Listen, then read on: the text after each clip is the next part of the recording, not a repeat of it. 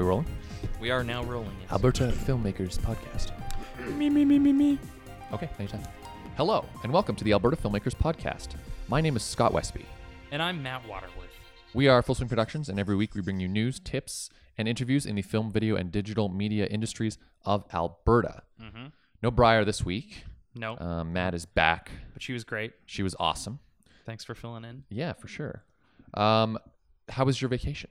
Oh, yeah. It was wonderful. I went out to the island, and it's been quite a while since I've been, and it's a beautiful place, and lots of fun. You literally won't stop talking about chowder. Yeah, I had a lot of chowder. I highly recommend Redfish Bluefish in Victoria, BC. If you get a chance and you have about an hour and a half to stand in line, it is highly worth it. It's worth the wait. Wow, that's awesome. Yes. So we've got a great guest on the podcast today. Yeah. But before we get into him, let's just do some quick news. So the CIFF, Calgary Society of Independent Filmmakers, had their end of summer mixer barbecue last week. Yep. And they had a few speakers. A gentleman from the Alberta Foundation for the Arts, which is a grant opportunity for filmmakers, came in and had some great information just about what the grant is and how the phased approach works. And he really got into some nitty gritty do's and don'ts when applying for the AFA and what they're looking for. And of course, a tip that I like to share always is that the jury is selected, a different jury is selected every intake. So if you didn't get the grant in the last round, it's a whole different jury this time. So he even recommended just submit again. Yeah. Like update the date and if you got any feedback from them, implement that, of course. But yeah, so that was cool. And I learned that there's a lot of streams in the AFA that are not getting a lot of applications to them. Do tell. I didn't hear about this. I wasn't there. It's not of course the project-based film and video grant is definitely oversubscribed. Right. He said they get about 60 or 70 per intake, which was kind of cool just to know what you're up against. That is good to know, yeah. And I can't remember what the other examples were, but there were some that didn't get any. Whoa. Yeah. So what is there? Visual art, music? Yeah. There's a bunch, yeah. I don't know. Yeah, so there is money out there to be tapped into. So just have a look through and go for it. Well, yeah, that's an interesting point because, of course, you can apply in the music stream with a music video if you have a musician that you're interested in working with. Totally. So if you can find some clever ways to access the different streams, I think that's probably what they're suggesting if that's what he's bringing up at this particular event. The other people that spoke at this mixer were, of course, Cam McGowan and Sandy. Oh my God, Sandy Carson. Carson. I knew it was anyway. Sandy and Cam spoke about the Telefilm Microbudget program and some tips and tricks on how to get it. These guys have gotten it twice before. Wow. Which is pretty cool. So they definitely know. They probably are the people in the country who know best how to get that grant. They had some great tricks and some big stumbling blocks to watch out for. So as we go through this program, obviously I could relate to a lot of that kind of stuff. Yeah. But what was interesting there as well was they pointed out how few submissions the CSIF got for this intake of the micro budget, which just sucks. I know that we benefited from that, obviously, because we got the grant, which is great. But Telefilm gave about 18 grants out, and I think there are about 30 organizations. So let's say you got a 50% chance if you make it through the filter organization to get $127,000 to make a movie. How are you passing this up? Yeah, so it's like if you want to make a movie, this is an extremely viable way to do it. You know what? Let's talk directly to the community. Yeah, because I think we've heard maybe from some filmmakers and more than one that there's a feeling of disenfranchisement from whoever. Once you get rejected a few times, it's like, well, does this? It's even all make political. sense? It's political, yeah. And I think it's fair to say that we're in a new era of granting. This Telefilm microbudget is huge. It's only been around for 4 years. This Bravo Fact thing that we're going to talk about on this episode with our guest is incredible. That's a massive amount of money for one project.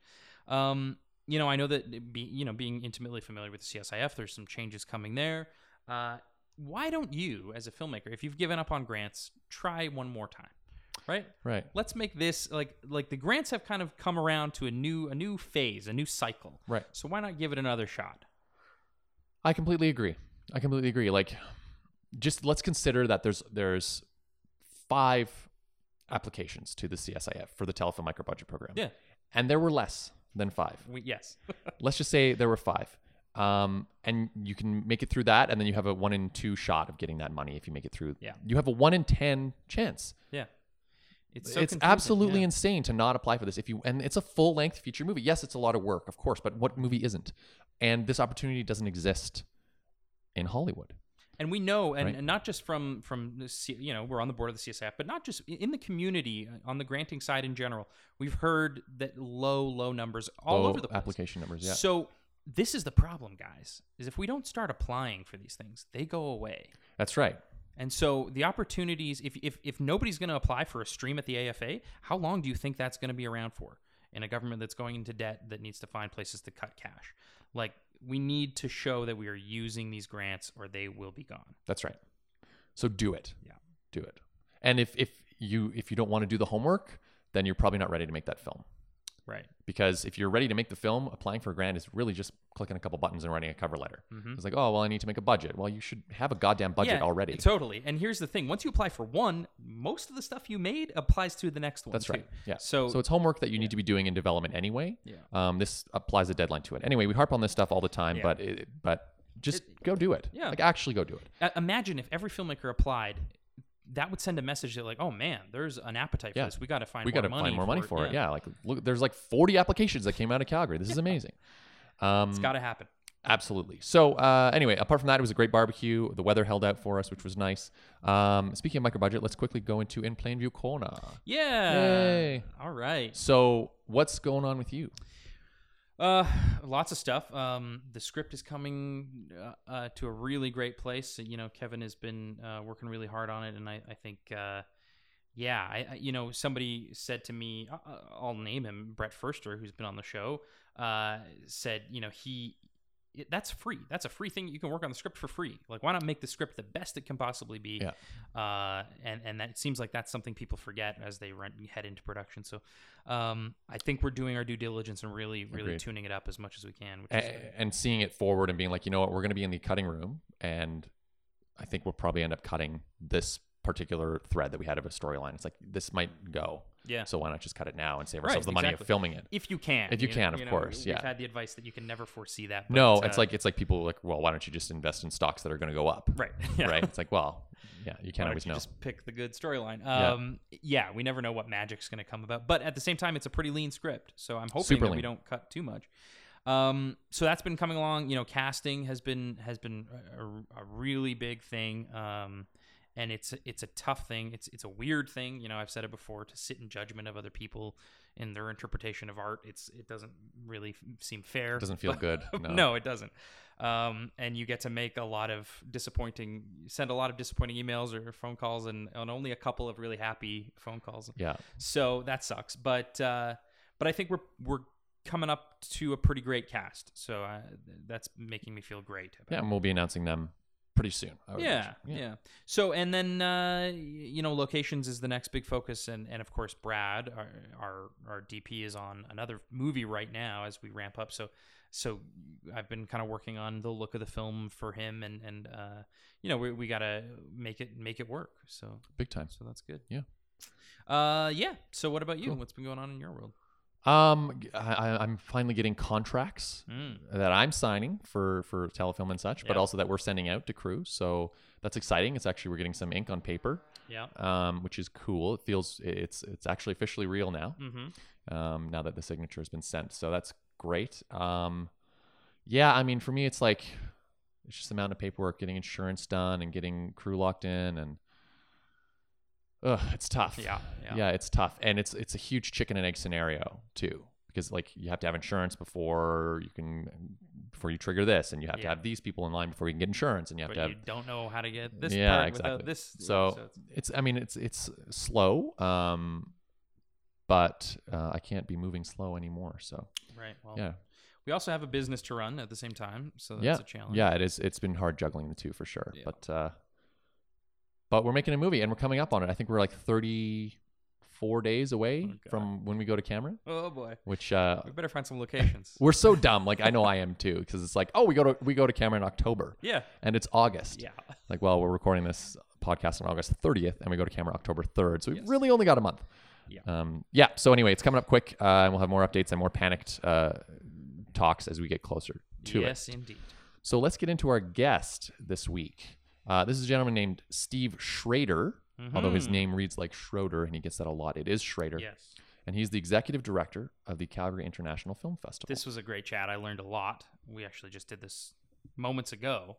And, I got to say, like any film festival, even if you're just attending, can be a bit of a challenge to decipher and figure out how you get into your screening. And so that is great. We talked a lot about that, but also the local filmmaking community, man, they are putting a focus on involvement. So this is what I mean when I say, it seems like these sorts of organizations are really kind of renewing and really, really being really welcoming to new filmmakers. So I learned a lot. So without further ado, here is Steve Schroeder. Yay.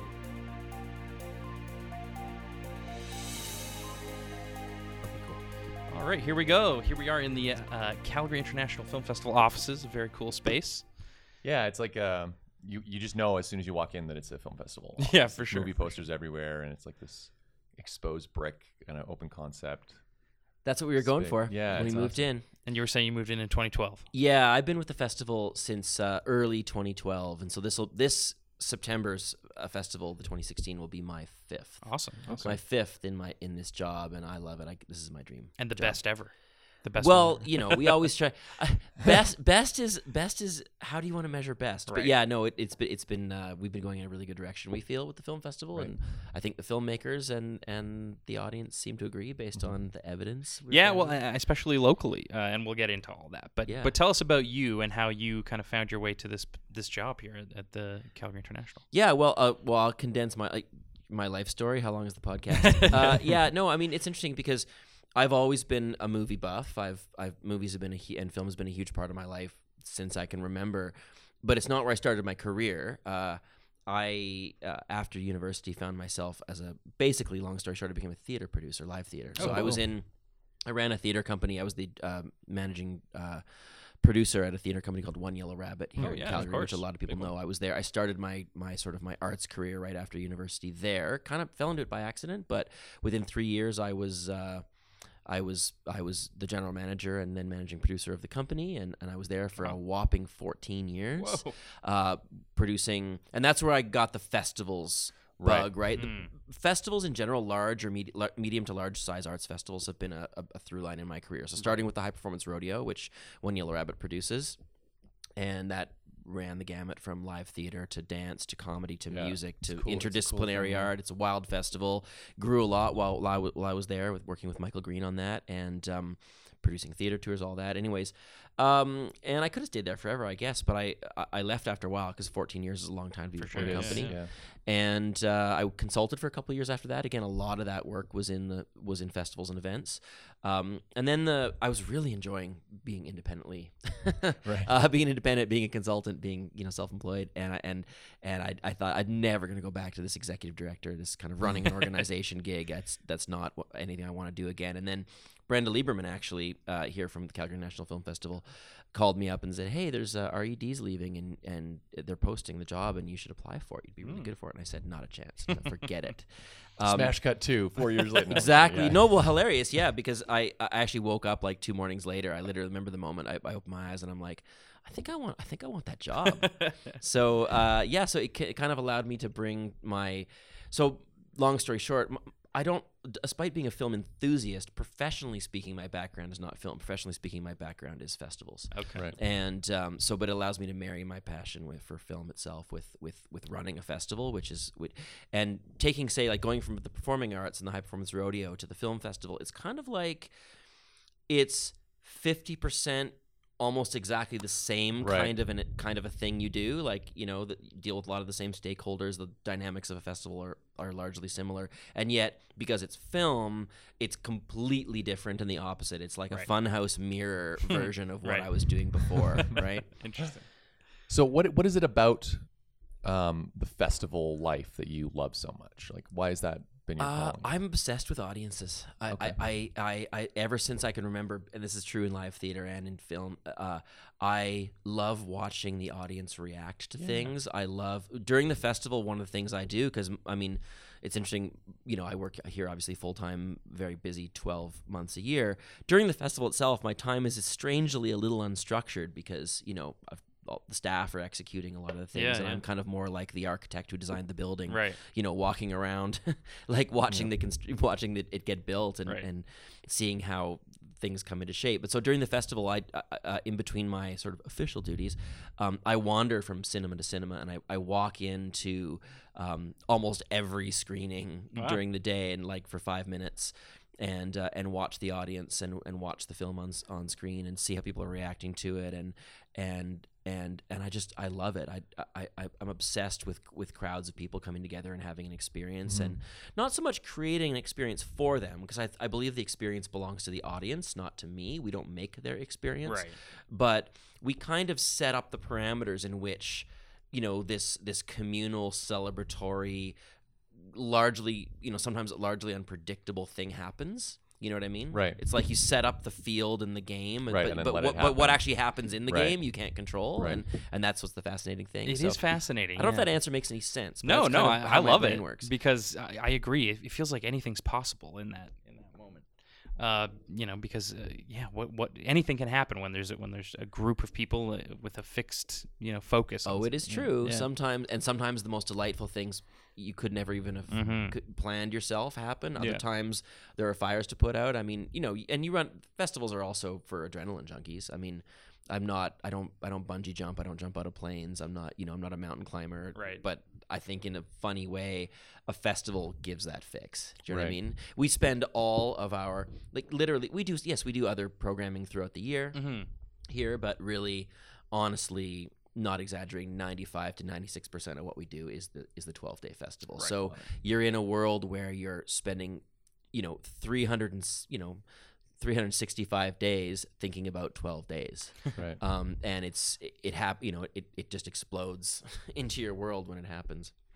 So let's talk about some of the stats, because it's got to be an incredibly complex thing to manage and program and figure out. I always say film festivals are the simplest thing on paper, right, and far more complicated in reality right. than people realize, unless they're inside of one putting it on. Well, we on the way in there's 50 different decks for different formats of films, and you've got to and that's all on you guys, right? That's just one square on the Rubik's Cube. Right, exactly. Yeah. But so how many screens this year? I just counted them, actually. There'll be 11. We'll be showing on 11 screens total this year, including our special event and gala screens. Awesome. And how many films, or is that locked down yet? You know what? Because the program literally just got locked, and there's always little changes. I don't think I give you the precise number. I think the count was this year around 200 and 214, right. 215. Amazing. That would include shorts and features. And is there any kind of genre that Calgary International falls under other than just international films? Or It's a broad mandate festival, so we never sort of publicly hang our hat on one specific genre. There are increasingly things, though, where we're able to lead or that we're developing specialties in. We never want to take it so far that we become known as a one genre festival. Right.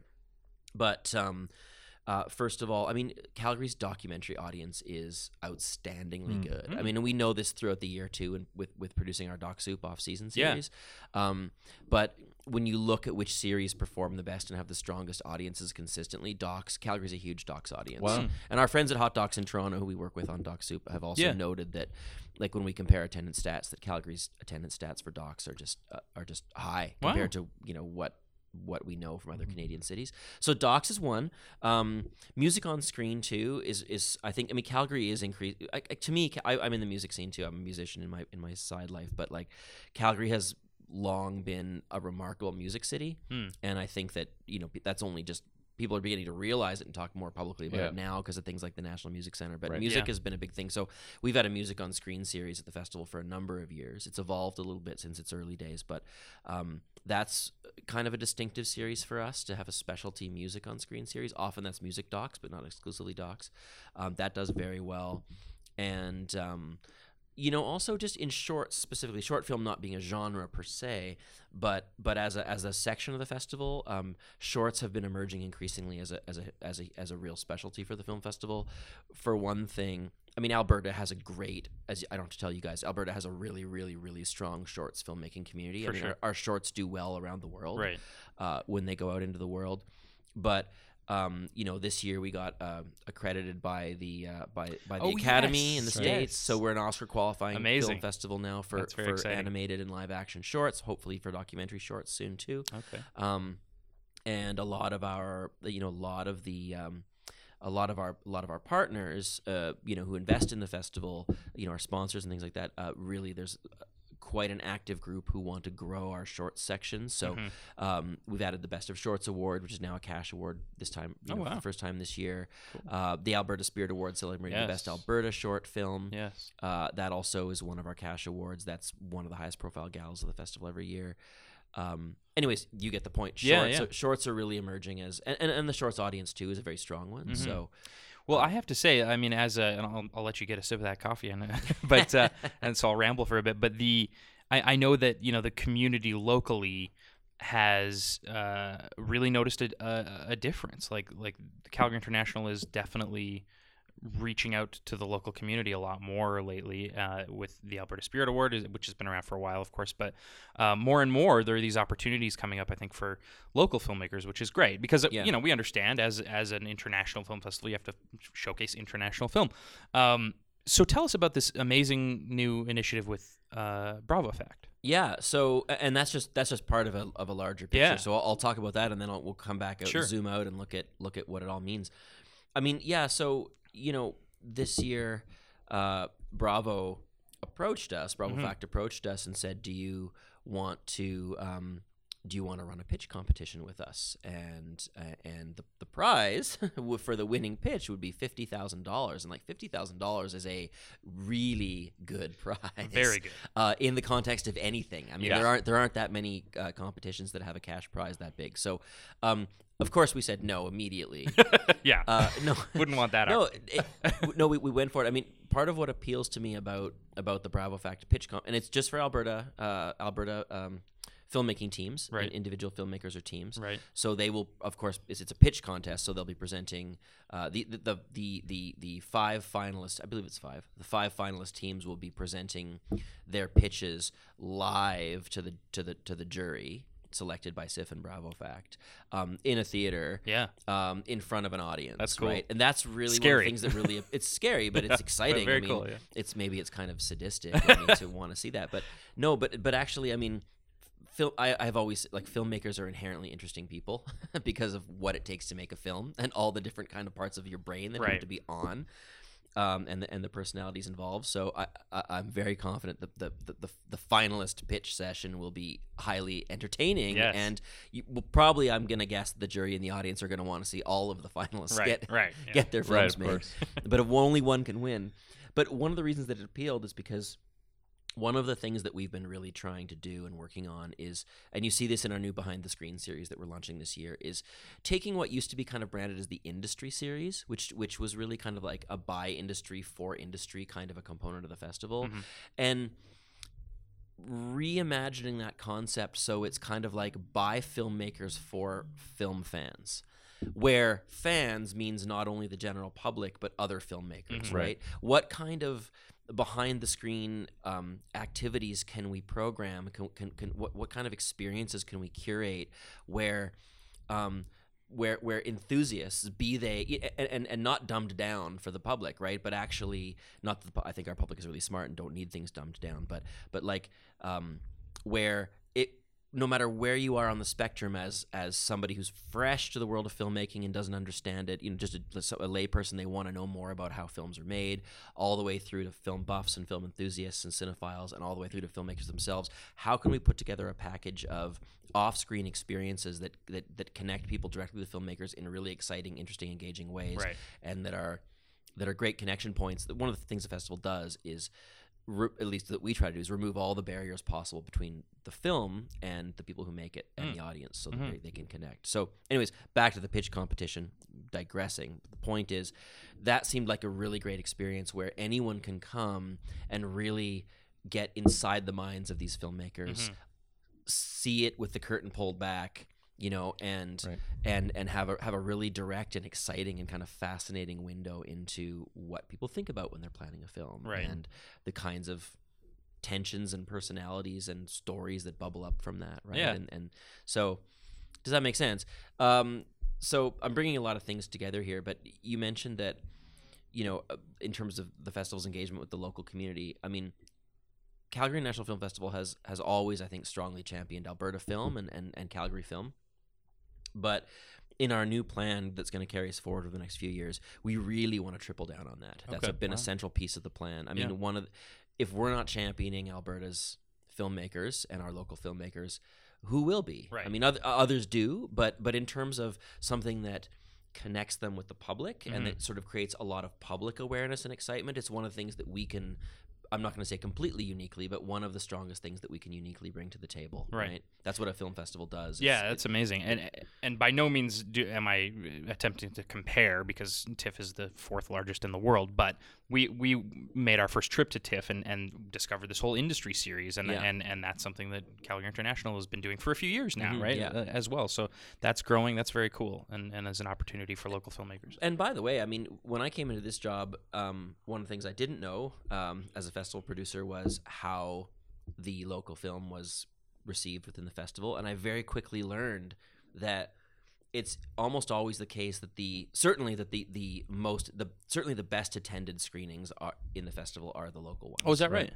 Statistically, yeah, by a huge margin, right? Okay. Even above galas and headliners. If it's now, of course, that's partially because you have cast and crew often are attending, and it's often the world premieres of those films. Yes.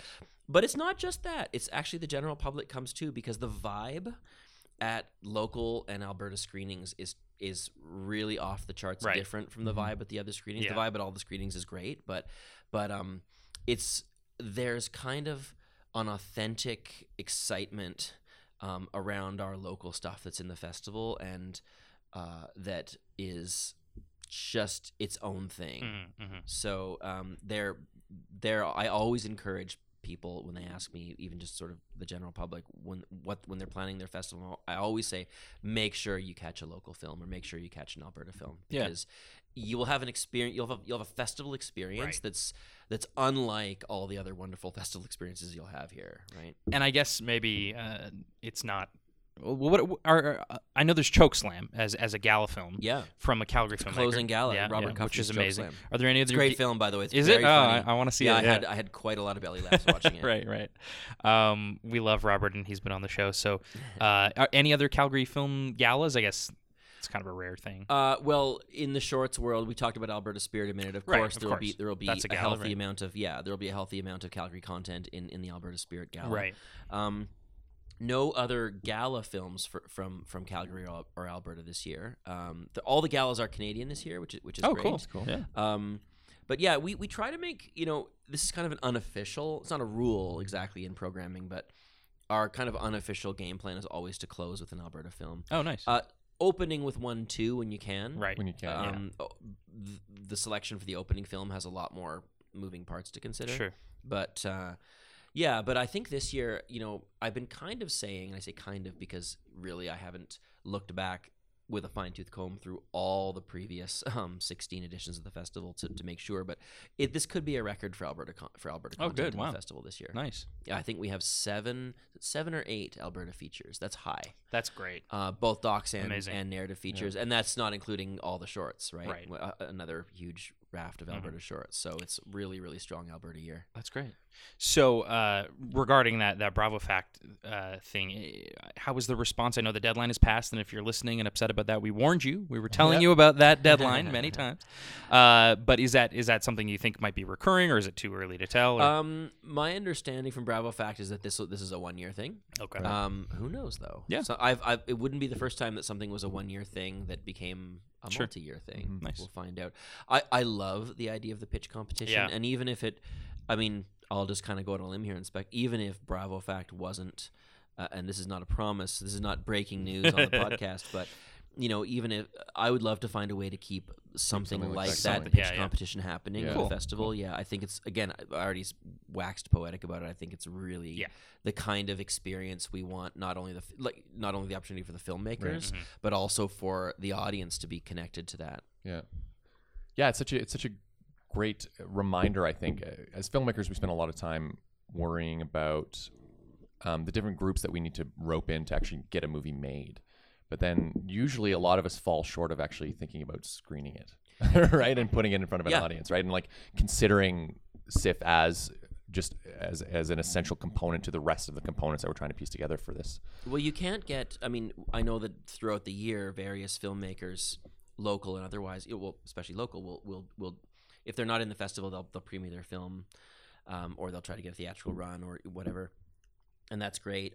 I think, though, that, again, one of the things that we can bring to the table as the festival is, as the festival grows, and it's been growing quite a lot, and there's a lot more attention on it these days, that's a piece of the equation for filmmakers that we can contribute. So people say, how does CIFF support the industry? Well, there's been lots of ways that we have over the years, but really kind of what we arrived at in our eureka moment is, well, the way that we support the industry is by connecting it to an audience. Right. The way how do you support filmmakers? Do you give them grants? Do you support the creation of their work? It's like, well, a lot of film festivals do that. We could do that too, and I'm not saying we wouldn't ever consider it, but what we bring is an intense spotlight on the film, a lot more awareness to the film because it's included in the festival, and public interest in the film. And yeah, absolutely. And we see that it's not just a dream. Like, we actually see that with the Alberta content we put on, that the public becomes more aware of it. And you do need that, obviously, to develop your career, right? Yeah, well, we spend a lot of time pushing our own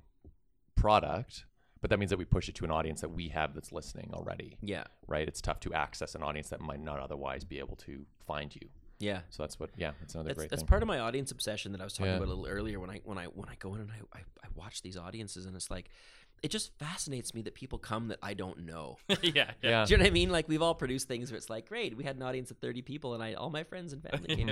But, it's so satisfying to go into a festival and be like, wow, there's 450 people in this theater, and like, I recognize 3 people. Right. Like, who why are you all here? Why are you all here? It's so Yeah. cool that you showed up. Yeah. I'll never get tired of that, I don't think. Totally. It never gets old. It is kind of its own brand of magic, for sure. Yeah, and great to just see that. I feel like Calgary is finally kind of growing up as a city and becoming more artistically conscious and aware. And theater for me has always kind of been a big thing in Calgary. But yeah, it's like you said with music, and I think film now too. We're starting to actually become a real city. Yeah, which is really exciting. I think, it's true. I think a lot of people have been remarking on that in recent months and years. This will be my 21st year working in the arts in general in Calgary and festivals and events, and I see it as it's actually been this is no overnight successes, right? It's like, oh yeah, you're an overnight success, except you worked 25 years in complete obscurity to get to where you are, to where people started to be. It's kind of like that with the arts community. I think that the growth has actually been happening. You could chart it, and it's been a nice steady increase. I think literally going back from my understanding of the arts community here, like to the 70s, right? You can see a lot of every year. Theater just grew by this much, and music grew by this much, and now film is growing by this much, and now it's at a point where the critical mass is like, people are like, oh, Calgary's kind of arriving. It's like, well, yeah, but it's been coming for a long time. It's been coming for a long time. It's it's just reaching a critical mass. Yeah. So, what would you recommend to a filmmaker who might want to try to get into the Calgary International Film Festival, say next year? Well, the first thing I would do is, even before recommending something, is provide encouragement, in the sense of, this is if you're literally speaking here to the local and the provincial filmmakers, this is a film festival you can get into, right? And that's not because our standards are any lower than anybody else's, or the bar's low, but we really, really, really want to champion as much Alberta content as possible. It is a central mandate within programming, and that's, of course, as we point out, always alongside the best from everywhere in the world and the rest of Canada that we can find. As a matter of fact, I think one of the best things you can do is put local artists up directly alongside the best from anywhere else. I think that's good for everybody. Right. That's a win-win for everybody. But yeah, I would say, like, first of all, be encouraged, you know, whether you're making your short or your feature, that your film will get some pretty serious consideration. You know, multiple sets of eyeballs from the programming team will, you know, be looking at that, because again, the programming team just focuses on making sure we have the most complete Alberta section we can. Right. So that's one thing. Be encouraged. The other thing I would say is,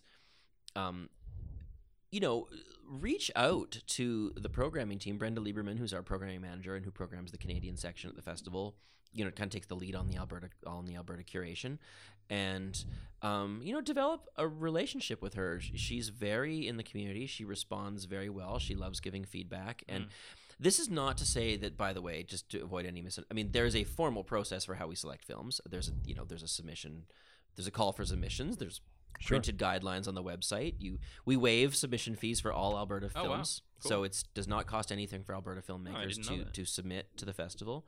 Unlike the rest of our amazing filmmakers have to pay something to submit. But anyways, you know, obviously your film is still gonna get vetted in a fair way, but through our formal pre-screening process, right? So the relationship doesn't circumvent that. I'm not suggesting that it's about personal relationships and that's how you get into the festival, but nonetheless, it is good for the programmers to be aware of you. It is always helpful when programmers know who's who in the scene, right? And they can put a face to a name, and two, to remember that that one of the things that we do is we provide feedback to filmmakers. So if you make a short or a feature and you submit it, you know, if you don't get in a specific year, Brenda and her team are very willing to have conversations with you, really respectful ones that might lead to your next project being, you know, more likely to get in. I do think it's important to be. I do think it's important to work in a community sense, right? So exactly. Yeah. Again, it doesn't, you know, direct conversations with the programmers and getting to them doesn't circumvent. It's not like people we have beers with get into the festival more easily than other people. It's that, but it is that. You know, I think the programmers have something to offer in a dialogue with filmmakers, as filmmakers consider what their next films might be, right. or when they're in the process of making their film, or, you know, if they've made a film and they want some feedback on how to make their next one more likely to get in. Nice. So hopefully that answers the question. Yeah. It always surprises me when people don't go for feedback or ask, like, oh, okay, well, what can I do better on my next film that might make it more appealing. I think too, by the way, I mean, I know that this is something that programmers and I have spoken about a fair bit, is that often it does seem like maybe some filmmakers, and this to your point a little earlier, sometimes I think some filmmakers really get submitting to festivals. And don't only submit to CIFF, submit to as many as you can. Yeah. But really getting out onto the festival circuit is really, really critical. And once you've gotten into one festival, it helps you getting into more festivals, right? So have a bit of a festival strategy, and make CIFF part of your festival strategy if you're an Alberta filmmaker. Because again, we want to be, you know, if your film is good, we're going to be showing it, right? And then that maybe that's your breakthrough that allows you to then get into 4 or 5 other festivals, and that can be the start of something. Right. That's and a film festival strategy for a filmmaker is usually limited by a budget of only so much money, and so why not submit where it's free? Yeah. Exactly. Well, that's exactly why we do that for Alberta. Although I'd say, I mean, it's interesting. Like, people spend how many, you know, even on a super low budget feature, I mean, how many thousands and tens of thousands of dollars on a film? Yeah. You know, don't forget to allocate, you know, a budget, a relative compared to what you're going to spend on everything else, a relatively small line of your budget to film festival submission fees. It's a good idea. Yeah. Your EPK behind the scenes package, all that stuff's important. And awards submissions too. It's just as important. So. That's a good point. I mean, one thing when it comes to the local filmmakers that we include is, you know, because there's an aspect to the curation of local film that also involves like what kind of a celebratory atmosphere is the screening itself going to be. Like I referenced that a little earlier about how those are kind of very special nights in the theater. Yes. And so the EPK, the electronic press kit point is kind of leads me to remember to say that like having a sense of how your screening is going to be kind of a cool scene or a cool celebration, right? Like a lot of local filmmakers are very good at bringing kind of a lot of extra fun to be like, okay, if we can see how your screening is not just going to be a screening of a great new Calgary filmmaker, but the screening itself is going to be kind of an event. Yeah. Like Spencer Esterbrook is really good at that. Yes. You know, some of the emerging, like the guys who did a film called Jewel Fools a couple of years ago. Yeah. I mean, that was a really good example. That of was that. that was an so cool. incredibly fun screening because of that was the most party. That was a party. That screening, right? That's a legit thing, right? To actually have that's a legit film festival experience to have it be as much about what's happening off screen as what's happening on screen. And I mean, it's got to be a give and take, right? You've got to bring something to the table, I think. And if you've rented a theater and had your own little premiere and you've slammed it all over Facebook and your local audience has seen it, what is a film festival really gaining from adding? That's good advice. I mean, we do we don't screen things in the festival that have already been screened locally. Right. So that's another. Thank you for reminding me that. I mean, that is a good piece of advice. Is if you want to be in the festival, try to resist the temptation. I mean, okay, if you did a friends and family screening for 30 people that was by invite only, that doesn't count. Right. But I mean, if you don't blow your wad on a public screening, at the Plaza. Nothing against the Plaza. I just picked them as an example. 3 months before the film festival, and be like, "Hey, can I get in?" Because of course, that cannibalizes the audience. Totally. I can't imagine the upside. I really can't think of a scenario where it's like, why would you not have a little bit of patience and then gain the audience that comes with and the exposure that comes with this festival or any festival? Even the people who don't see your film. I mean, so let's say you're screening a 300-seat theater, so two screenings. If you pack it, 600 people are going to see your movie. Okay, great. But don't forget that there are 10,000 other pairs of eyeballs on the festival as a whole. I mean, our attendance is 35,000, but that's probably about 10,000 distinct human beings who attend the festival right now. So, a huge number of those people are reading about all the films in the festival. So they're going to be aware of your film. All of a sudden, 10,000 people are aware of your film. 600 saw it. 10,000 are aware of it. And that's actually not even counting people who might become aware of it who didn't attend the festival, like who also saw the program guide, or people in other parts of the country who are following what we're programming. So the impact is probably much even larger than that to be included. It's not just about, people forget, it's not just about who is in the theater to see your movie. It's about thousands and thousands of people and funders and you know what I mean, who actually are going to go, oh right, it puts you on the radar of a lot of folks. Yeah, we had a short in some random film festival, Canadian festival, and a distributor found it in the program guide and just liked the description, didn't even see it. Little indie distributor, but I mean that's having that exposure. I don't know why you wouldn't go for that. I don't either. No, there's always reasons. I mean, there's a lot of mavericks in this town, right? Or like, do it all myself, and that's fine. It's just that's totally fine. Honestly, I would never, of course, presume to tell anybody what they should do. But I want my film to have maximum impact. We can offer a lot. I mean, really, it's and it's also a great chance for the community itself to come together. I mean, I think as we work harder and have more and more of the trust of the local filmmaking community, it can become sort of the annual coming together time for all the filmmakers. So yeah, awesome. So let's talk about this Oscar accreditation. Sure. What does it mean, and how did it happen? Sure. Well, so the reason that I mean, if you know anything about the Academy Awards, you know that in the various different categories, there's different criteria for what allows you to be considered. For a lot of feature film, it's did you have a theatrical run in this specific county in LA, right? Before such and such a date, and then for best foreign language, it's like each country nominates their contender. For short film, the way it has to work, because of course short film is not really about theatrical runs. Right. There's really not a lot of theatrical runs for short film outside of the festival context. So instead, they work with a select number of film festivals around the world that become qualifying events. Cool. So I believe in Canada there are now our little club is I think 6. There's 6 festivals / events where if you win their top or one of their top shorts prizes, you are then eligible to apply for consideration to the Academy Awards. Wow. Right. That's what it is. So basically they can't just consider how many short films are made in the world in a year. Yeah. Like they can't consider 20,000 films. They have to have some way of going, no, the pool that we're actually going to consider is only a few hundred. It's like only a few hundred films, right? And so we actually became aware that they were looking at maybe there were only a couple of festivals in Canada that were Oscar qualifying. I don't know if there were any in Western Canada, and they I'd have to check that. So don't. Yeah, I was gonna say don't. I would me be on shocked that, if there was. Yeah. Yeah, but anyway, so they wanted to kind of expand, to make sure they were considering stuff from this geographical region. Right.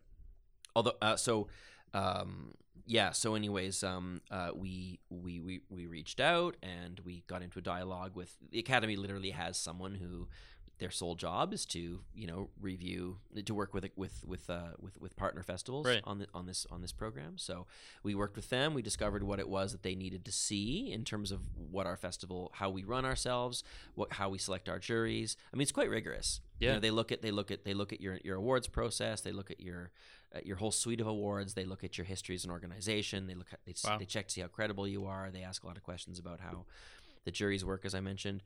And then they look at your profile overall, and then it took about, I'm gonna say, 4 to 5 months. Wow. And then we got the email, and it was our friends up at the Edmonton International Festival also got accredited at the same time. Right. So we actually have 2 festivals in Alberta who have this designation, cool. which is really, really cool. So That's awesome. We're in a really small club, and we're really excited about it. So if you win, a couple of 3 years ago, we introduced our Best of Shorts Awards, and that we hadn't. I wish I could say we planned this tactically. Right. We didn't really. Because we introduced the Best of Shorts Award, which is literally for the best jury selected cash prize for the best short in the festival of any. Not just Alberta, not just Alberta. We already have the Alberta Spirit Awards, yeah, which is like the 10 finalists of our selection of the 10 best Alberta films of the year, and then one wins. But this would be overall, including, by the way. Often there's crossover. Alberta Spirit films are also are in the Best of Short finalists.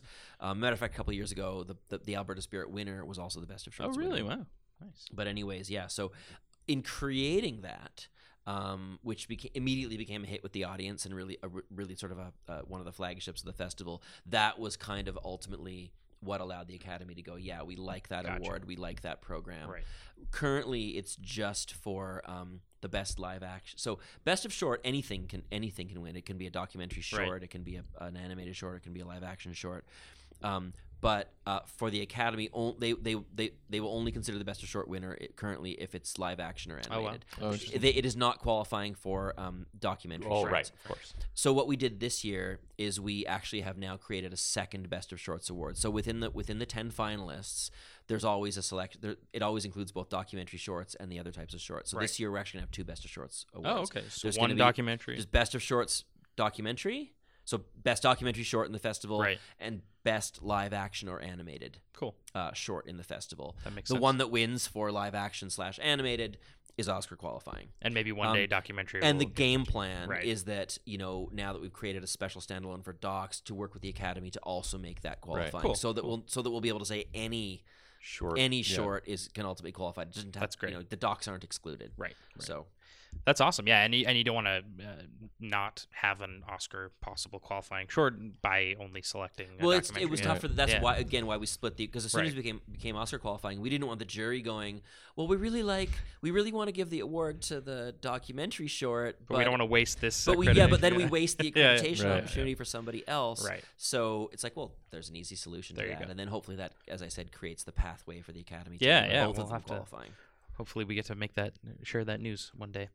And these are now cash awards for the first time this year too. Oh, whoa, cool. Which I may have alluded to a little earlier. Yeah. We have a lot of sponsors and partners who are really like where the shorts program is going, right? And so are sort of coming to the table with more resources to bring the filmmakers to the festival, which is another huge thing we do for those who aren't already local. Right. Bringing in as many of our national and international colleagues is good, but also to create Best of Shorts. This will be the first year that they're cashed. So $2,500 for each of the two winners. That's amazing. In the two categories, and we hope to grow that. Right on. In the coming years. So let's talk about growth. Yeah. We were at TIFF a couple of years ago, and they had shut down the streets, and there were like bands playing, and it was like, what the hell is going on? Like, this isn't a film festival. This is like the whole city. Like, it's just a whole other thing. It's absolutely insane. Do you ever want to even get there, or do you have something else in mind for this thing? Well, yeah. I mean, I love. It's not growth for growth's sake. It's that I love the idea that I like the idea of what growth brings, right? I mean, it's visibility, it's excitement, it's more passion. I mean, you don't have to scratch very deep out there in the world to run into to uncover people's love and excitement and curiosity and passion for film, right? So just the more obvious that we can be, that there's literally, hey, there's I mean, most Calgarians I think now know that we have a festival. But some still don't, and I think the more obvious we can be that there's that you can't miss it. Right. That's what TIFF has grown to now, is that you cannot be in Toronto and not know in the lead up to or during TIFF and not know it's happening. Right. It's just it takes over the city.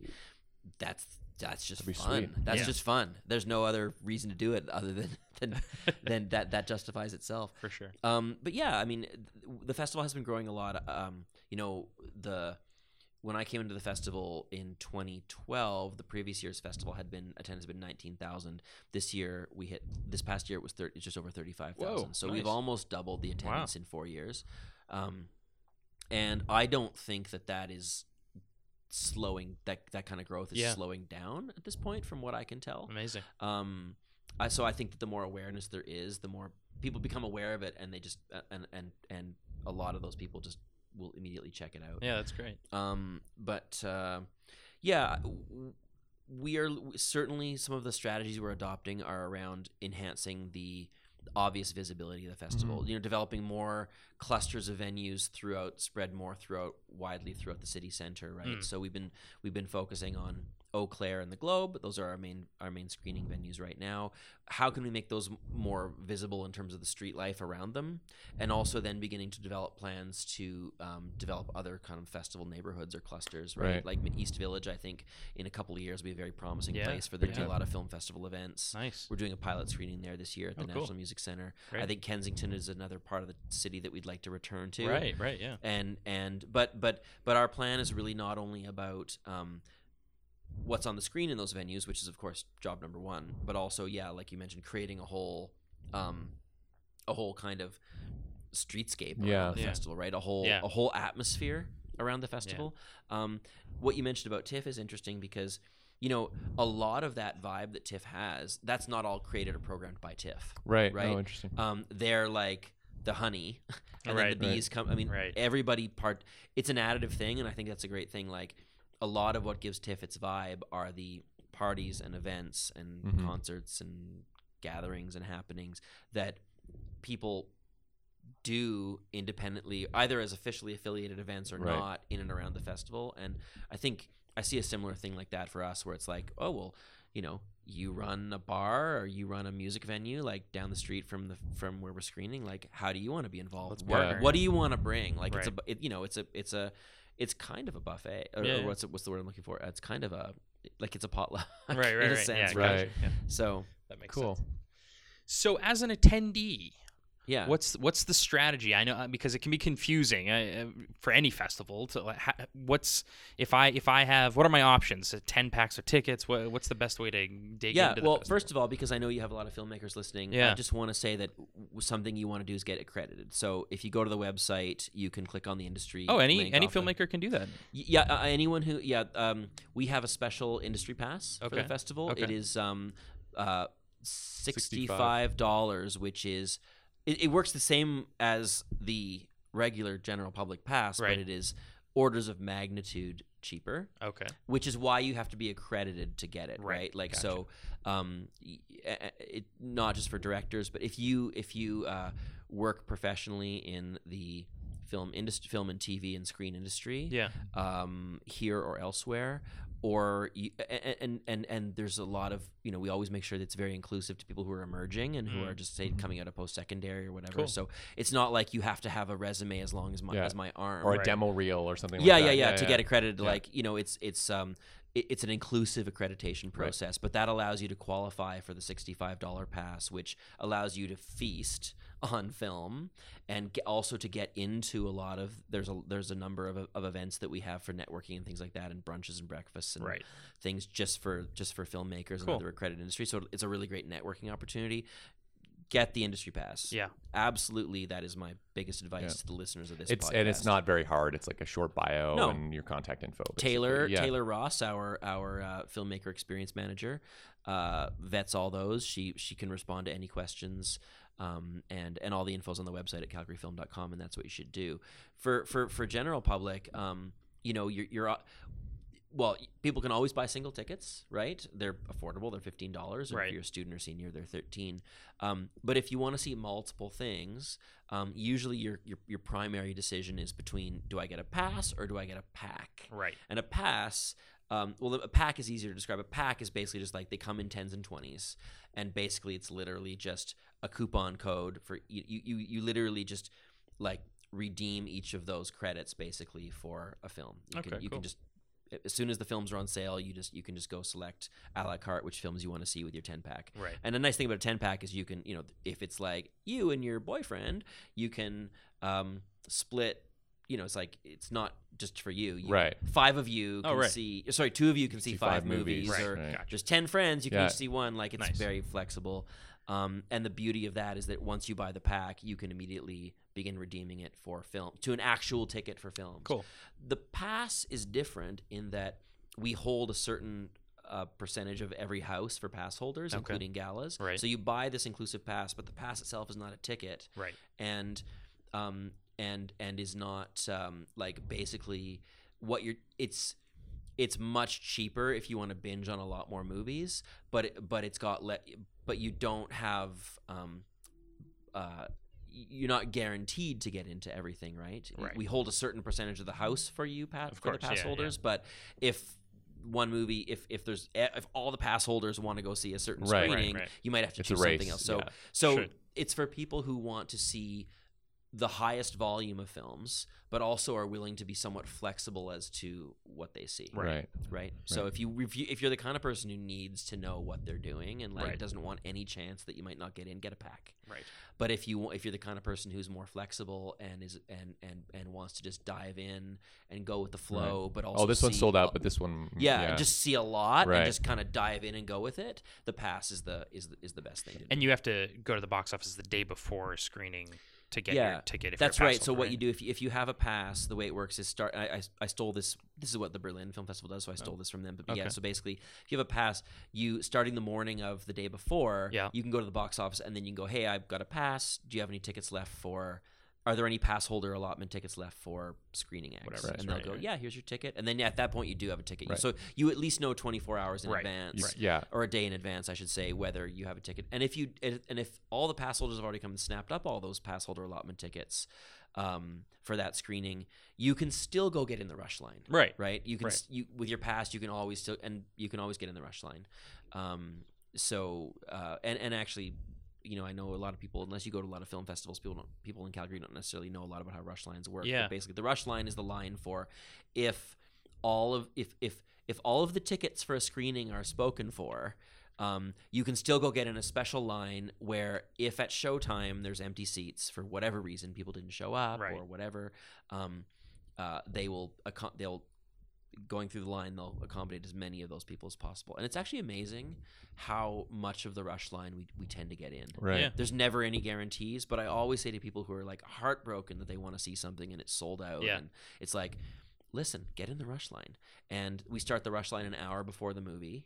So again, we don't run a rush line if it's not sold out, but if it is, and I've yet to see where at least the first few people from the rush line didn't Really? get in. Right. Huh. I've never seen Right. no one from the rush line get into a Right. movie. I've never seen that happen. Well, we were at. So if you were the first person in the rush line, like there's always hope Yeah. to get into the film. Yeah, yeah, There's yeah. always hope to get into the film. Just be the first in the rush line, Right. and statistically, well, I'll always tell you there's no Yeah, guarantee. somebody's not going to make it if they. Somebody's yeah, not going to yeah. make it, Yeah. right? So Thank God. and sometimes I've seen us get like 30 or 40 people from wow. the rush line, and it's crazy how that works. I don't know how that works. Well, we were at the world premiere of Nightcrawler at TIFF. Yeah. Do you remember Oh, that? yeah. And Amazing. we Great must have movie, by been, the way. It was awesome. It was, I yeah. love that film. We must have been Underrated. 60th in line. It was And we a got huge in, rush yeah. line, and we had industry passes, and Yep. we were like, we might not get in, but let's hang out, and we got in. Yeah, it was, Yeah. Yeah. So yeah, I mean, there's always a chance for sure. One of the things that we haven't touched on is volunteers. Yeah. So what does that world look like, and how can you get involved, and what does a volunteer do for the festival? And That world looks like 400 people.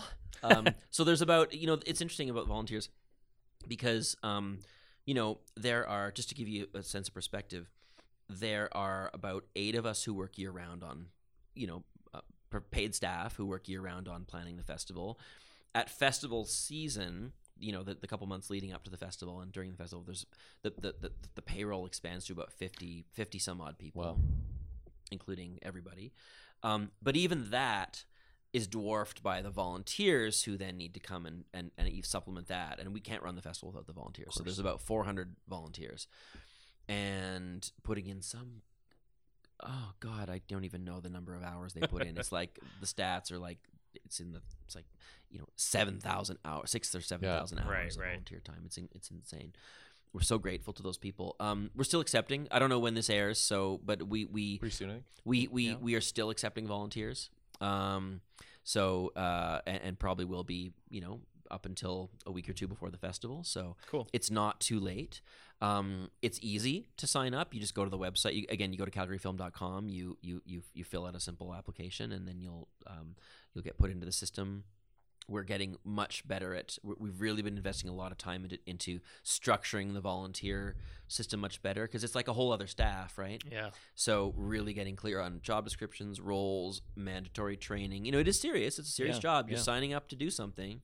We want people who are serious, but it's also a lot of fun. The perks are you get admission coupons for every shift you work. Oh, cool. So as a volunteer, so you can't watch movies on shift, but you can immediately turn around and come back and see stuff. Right. Obviously, the vast majority of our volunteers are huge film buffs, Right. so it's kind of fun for them. We have volunteer appreciation party after the festival. We have all kinds of other perks. We feed you as much as we possibly can. So, and it's just a really, really good way to meet people. Like we have a lot of fun with our volunteers, and it's a really great social environment, and it's just exciting to be around the festival. And there are probably about, I don't know the exact count, but there are probably about 16 or 17 different volunteer crews in terms of, like, people always think of the venue volunteers in terms of the people scanning your ticket or ripping your ticket. Right. But that's just one component. I mean, there are social media volunteers, there's photography volunteers, there are gala volunteers, there's production crew volunteers. There are synopsis writers for the guide. There's the previewing team that help the paid programmers screen the 2,100 submissions. Right. So really, when you look at and that's only a small number that I just rattled off. So no matter what your specialty is or what you're good at, or what your capabilities are, there's probably one, if not more, volunteer crews for you. Cool. No matter what level of extroversion or introversion you have, or so. Yeah, it's a great system, and the thing too. If I know I'm going on, but the volunteers are, here's how critical they are, because we are an audience festival.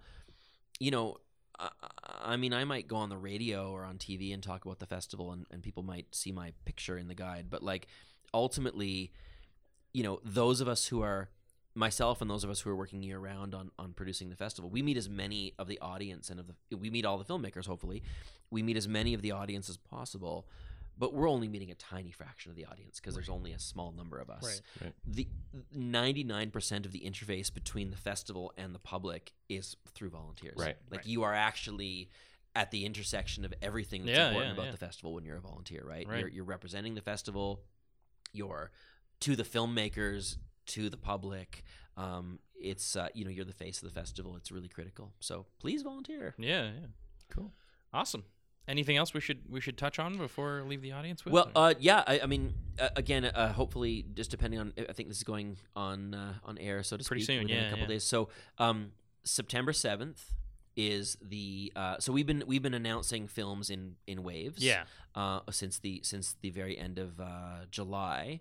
But the big final kind of unveil of the full schedule and the full program is September 7th at noon. Okay, cool. So keep your eyes out for that. Go to calgaryfilm.com and you can sign up for the newsletter so you won't miss any announcements. That's Cool. absolutely the one thing you must do if you want to be in the loop. And you get all the doc soup and off. You get everything. Stuff Yeah, too. you get all our community. We will not Right. leave you out of any communications or announcements if you get on the newsletter at calgaryfilm.com. So do that.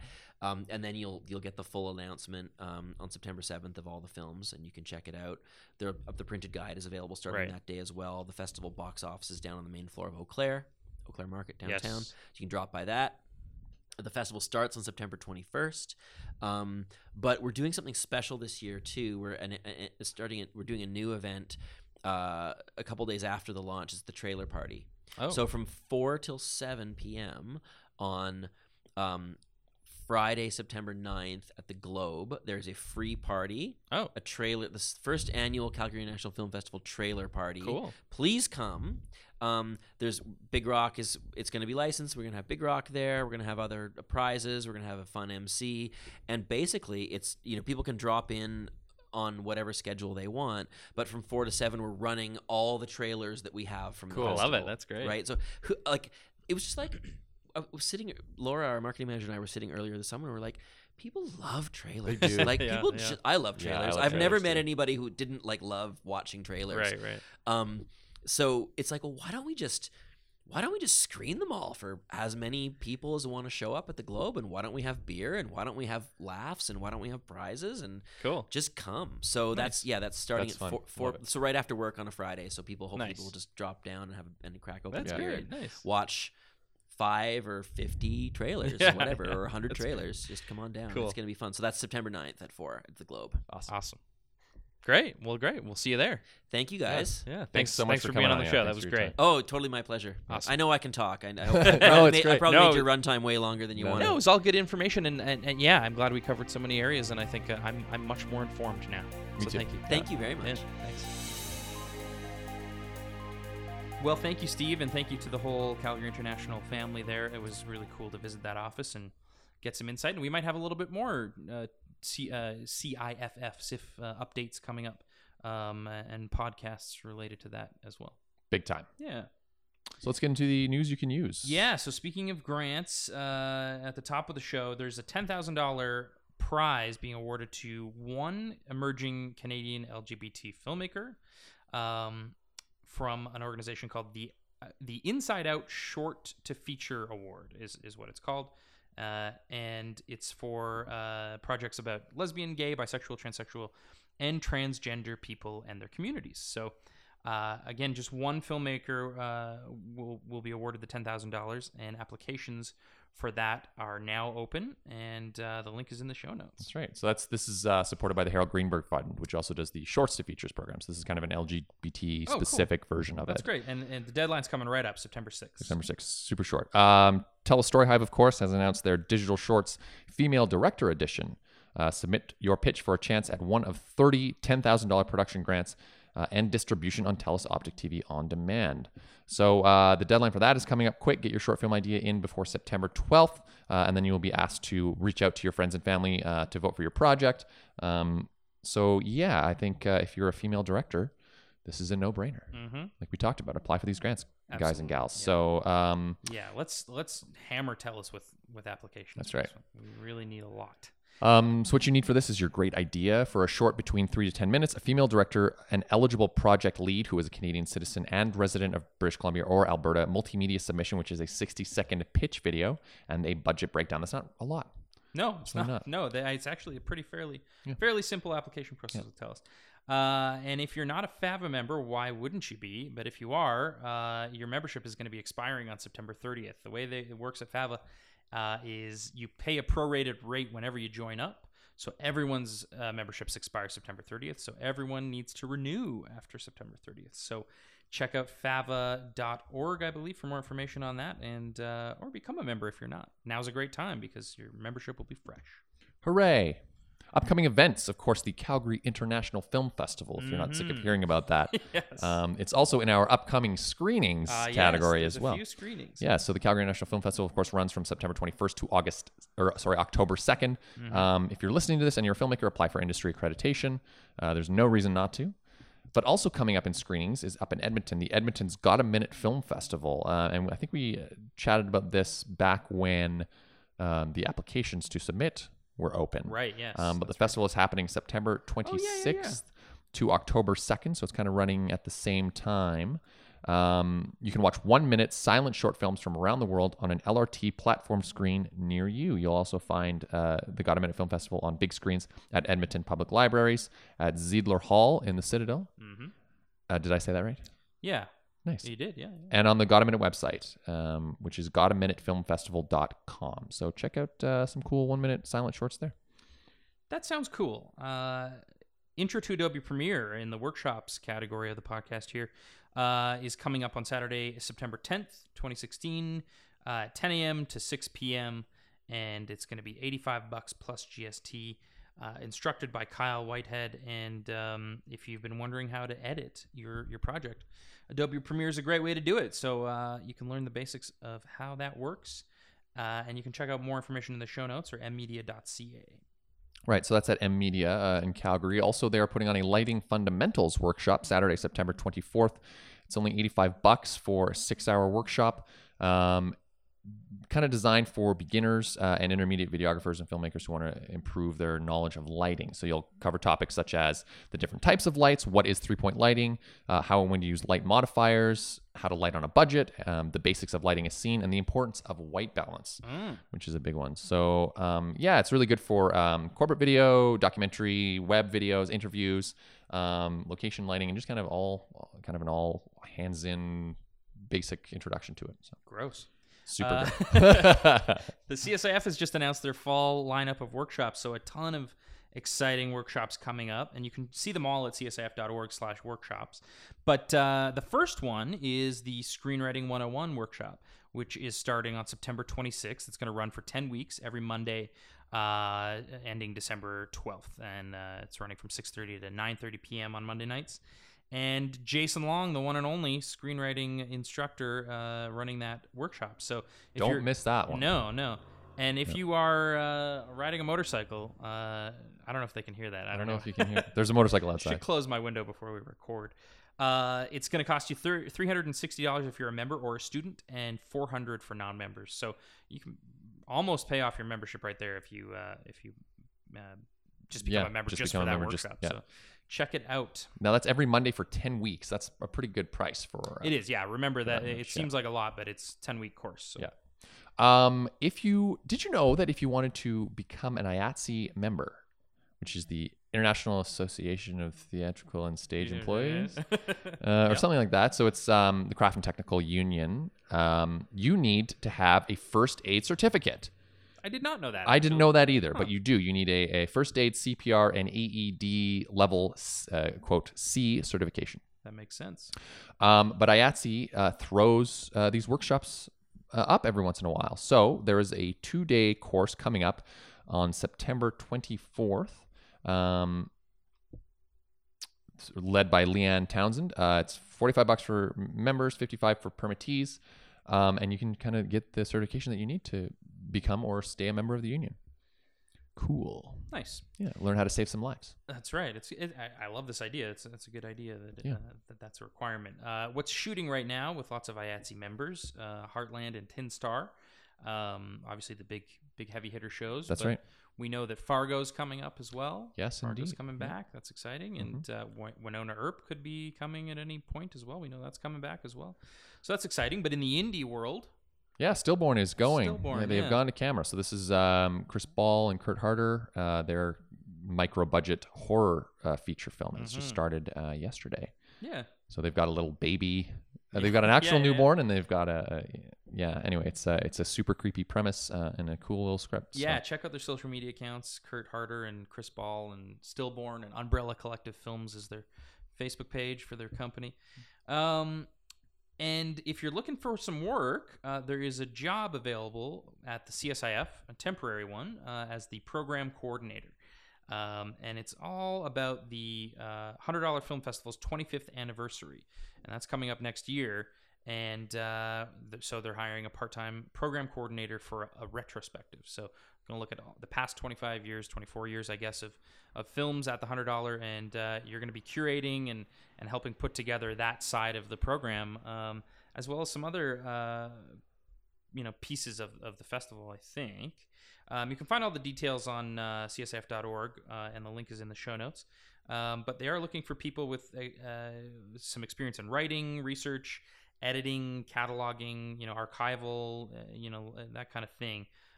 So make sure you apply by September 1 at 5 p.m. to programming at csif.org. Dope. Check it out. Okay, so let's get into recommendations. Are you a composer? Am I? Yeah, music composer? Well, no. No. I also am I a composer. That would be a cool skill to have. Yeah, that'd be sweet. We can't all be Alec Harrison. But there is a place to go to get music for your film. Or for your corporate video. Yeah. Or for your fake trailer. Mm-hmm. That you can buy a license to a song and use it. So there are a ton of these things. Some of them, there's one called Beat Suite, SUITE. They're great. There's a place called Audio Jungle, which is also excellent. But I'm going to recommend premiumbeat.com. Yeah, and I sound like the audio watermark over all their preview tracks. Premiumbeat.com. But what they have, which is cool, it's about $50 to license a song, but you get a bunch of different loops thrown in with it. So from Audio Jungle or Beat Suite, you might just get one track, like the master track. Right. But with premiumbeat.com, you can actually kind of craft your own song out of these loops. I was pretty impressed with that. On a corporate video, you made like a custom song that worked with the video and ebbed and flowed with the video. It was very impressive using those loops. Yeah, and you can search by mood, you can search by genre, and it's really not that expensive, and you can get some pretty kick-ass music in your piece. Of course, YouTube also has a free library of songs that you can go to if you don't have any money. Is that right? Yeah, they sure do. But of course, the less money you spend on it, the more likely that song is to be used in other videos. So check it out, premiumbeat.com. I'm going to recommend the Calgary International Film Festival's mail out, which you can find by going to calgaryfilm.com and signing up. I've been on that mailing list for a long time, and it's not just the film festival, it's also year-round events. They do their Oscar party event. Yeah, there's a ton of stuff. They've got the Doc Soup series, which is usually really, really good documentaries. So I highly recommend jumping on that and staying informed about the exhibition side of the film community here in Alberta and Calgary. Right on. Well, that's it. That's all. All right. Thanks as always to Briar for putting the news together for us. Without her, we probably just would have stopped doing that. It's true. She is a good motivator. Yeah, that's right. It's like, hey, I found the news. You're gonna record? Yeah, okay, sure. So if you're an Alberta filmmaker and this podcast is for you and it's about you, so please don't hesitate to reach out to us if you've got anything you want to share with the community or just with us. Happy to share it. Mm-hmm. And if you want to follow us on Twitter, Instagram, Facebook, SoundCloud, we're on there. It's AB Filmcast. I listened to the last episode. I heard I got a little bit of flack about Instagram. Oh yeah, I don't know what's going on. I still haven't looked into it. I should be posting there. But you can, of course, always find us on iTunes if you search the Alberta Filmmakers Podcast. And you should rate us 5 stars there if you can. Yeah, keep those sweet 5-star reviews coming. Mm-hmm. Well, that's it. That's all. So thanks for listening. In the meantime, and go make something.